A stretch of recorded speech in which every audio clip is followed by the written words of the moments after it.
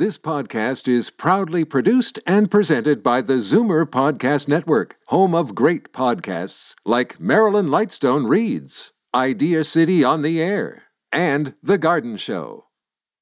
You're listening to an exclusive podcast of Fight Back on Zoomer Radio, heard weekdays from noon to 1. It turns out that Canadians really do not like him, and their distaste for the U.S. president is dragging down the opinion of the entire country down to record levels. And this is according to research from the very, very well-regarded Pew Research Center, which measured attitudes to the president in 13 countries. Now, before we drill down, I have to say that those Canadians who like Trump like him a lot, and I hear from them often when they object to something I am reporting, and I only report things which I consider to be fact-checked. So hold your fire, everybody.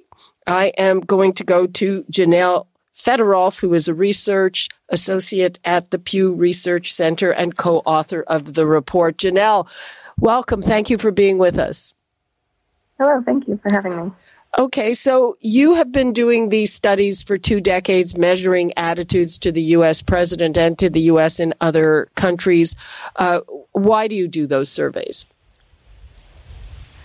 Well, for one thing, it's something that people find to be interesting. The public finds it interesting, but we also know that policymakers, both inside and outside of the U.S., are interested in this kind of data, particularly those who work in diplomacy and foreign policy. And it's been a core part of our research looking at international attitudes for almost 2 decades, as you mentioned. And what kind of a drop have you seen through the Trump presidency? So we have highlighted some of the Canada data in our report because the pattern we see in views of the U.S. and confidence in the U.S. president going back early in the administration, the Bush administration, is fairly typical of what we found in other countries as well. So I'll just speak on that for a second. Trust in the U.S. president fell significantly over the course of Bush's presidency, but rose sharply after Obama was elected. And it's useful to sort of see how trust and views of the U.S. have changed over time to give us context of how people view the current administration. So confidence in Trump has been relatively low since he first took office in most of the countries that we surveyed. And currently, only 20% of Canadians trust him to do the right thing in world affairs. That seems astonishing to me. I mean, you know, we all here have grown up thinking the United States, they're our neighbors and our best friends, and they're a lot like us. And certainly, you know, just I think that has changed, but only 20% would trust Trump to do the right thing on foreign affairs. What was the previous low? The previous low was 22%, so pretty close, and that was in Trump's first year in office. Before that, for any other president that we saw, it was actually pretty low at the end of Bush's presidency. 28% had confidence in Bush. Wow. And do we distrust Donald Trump more than people in Europe do? I would have thought that would be their numbers would be even starker in Europe. Yes, we definitely see less confidence in some of the European countries. This year was one of the first years that we surveyed in Belgium. Only 9% have confidence in Donald Trump there, 10% in Denmark and Germany, 11% in France. So we definitely see some lower numbers in Western Europe as well. Do you measure how Americans react to these numbers? Because I'm wondering that when you look at Donald Trump's base, for instance, wouldn't they look at something like this and say, you know, hey, that's great. This shows that he is really putting America first. That's not a question that we ask, although it could be interesting and something that people ask a lot for us to ask on a question in the United States. No, we don't know how Americans sort of view other countries' perceptions of them. Mm-hmm. And is this something that Americans, you're talking about policymakers, diplomats, but is this something that your average American is supposed to or likely to care about, what Canadians think? I think that there's a lot of interest in this data in America. It gets a lot of pickup and a lot of coverage.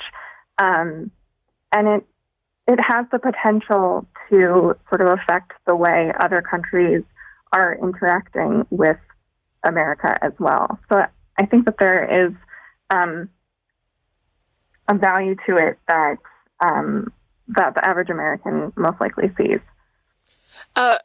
Just before we go, I would just want to touch on the current crisis, the COVID-19 crisis, because we've had other polls as well that show that Canadians, I guess, esteem of America has gone way down because of the handling of the COVID crisis.